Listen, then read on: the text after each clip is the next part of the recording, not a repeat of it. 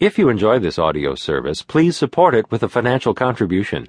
Just click Support This Program to contribute, and thanks.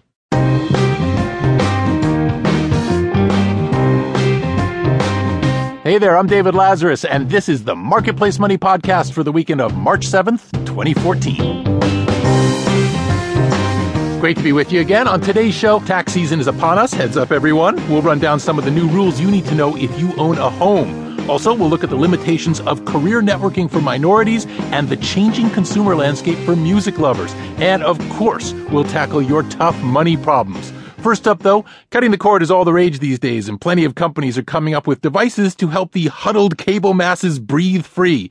One of those companies is Aereo, and it's in the middle of an ugly legal battle, one going all the way to the Supreme Court.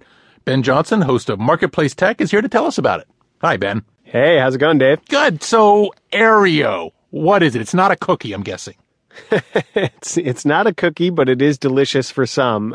Aereo basically takes the place of rabbit ears for your television. We all remember having those. It's a way for people without cable or a physical television to watch live TV. So think PBS, our favorite, the Olympics, the Oscars, things like this. The company allows you to use or rent a dime-sized antenna that they house in a warehouse and turn into actual online streaming content so that we can watch, any of these things over the internet on our devices, on our computers, et cetera, et cetera. They also have a DVR function, so you can actually record that Seinfeld episode that is airing on television at one of the networks at night, and you can watch it later. In other words, these aren't cable channels. This is live local broadcast television that you're able to stream over your device and thus do an end run around broadcasters or do an end run around the cable company, the satellite company.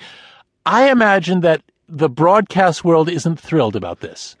No, they are not thrilled. In fact, they are livid, and they have been suing and, trying to stop Aereo from expanding into a bunch of cities that it's in now. Aereo has actually won a lot of these court cases. It's been expanding. Broadcasters really don't like it. Aereo is in New York. It's in Boston. Most of these places, it's actually won legal battles. Of course, the broadcasters say what Aereo is doing amounts to an illegal rebroadcast of their content. The COO of News Corp, actually, Chase Carney, has actually threatened to remove Fox's broadcast signals entirely if Aereo is allowed to keep doing what it's doing.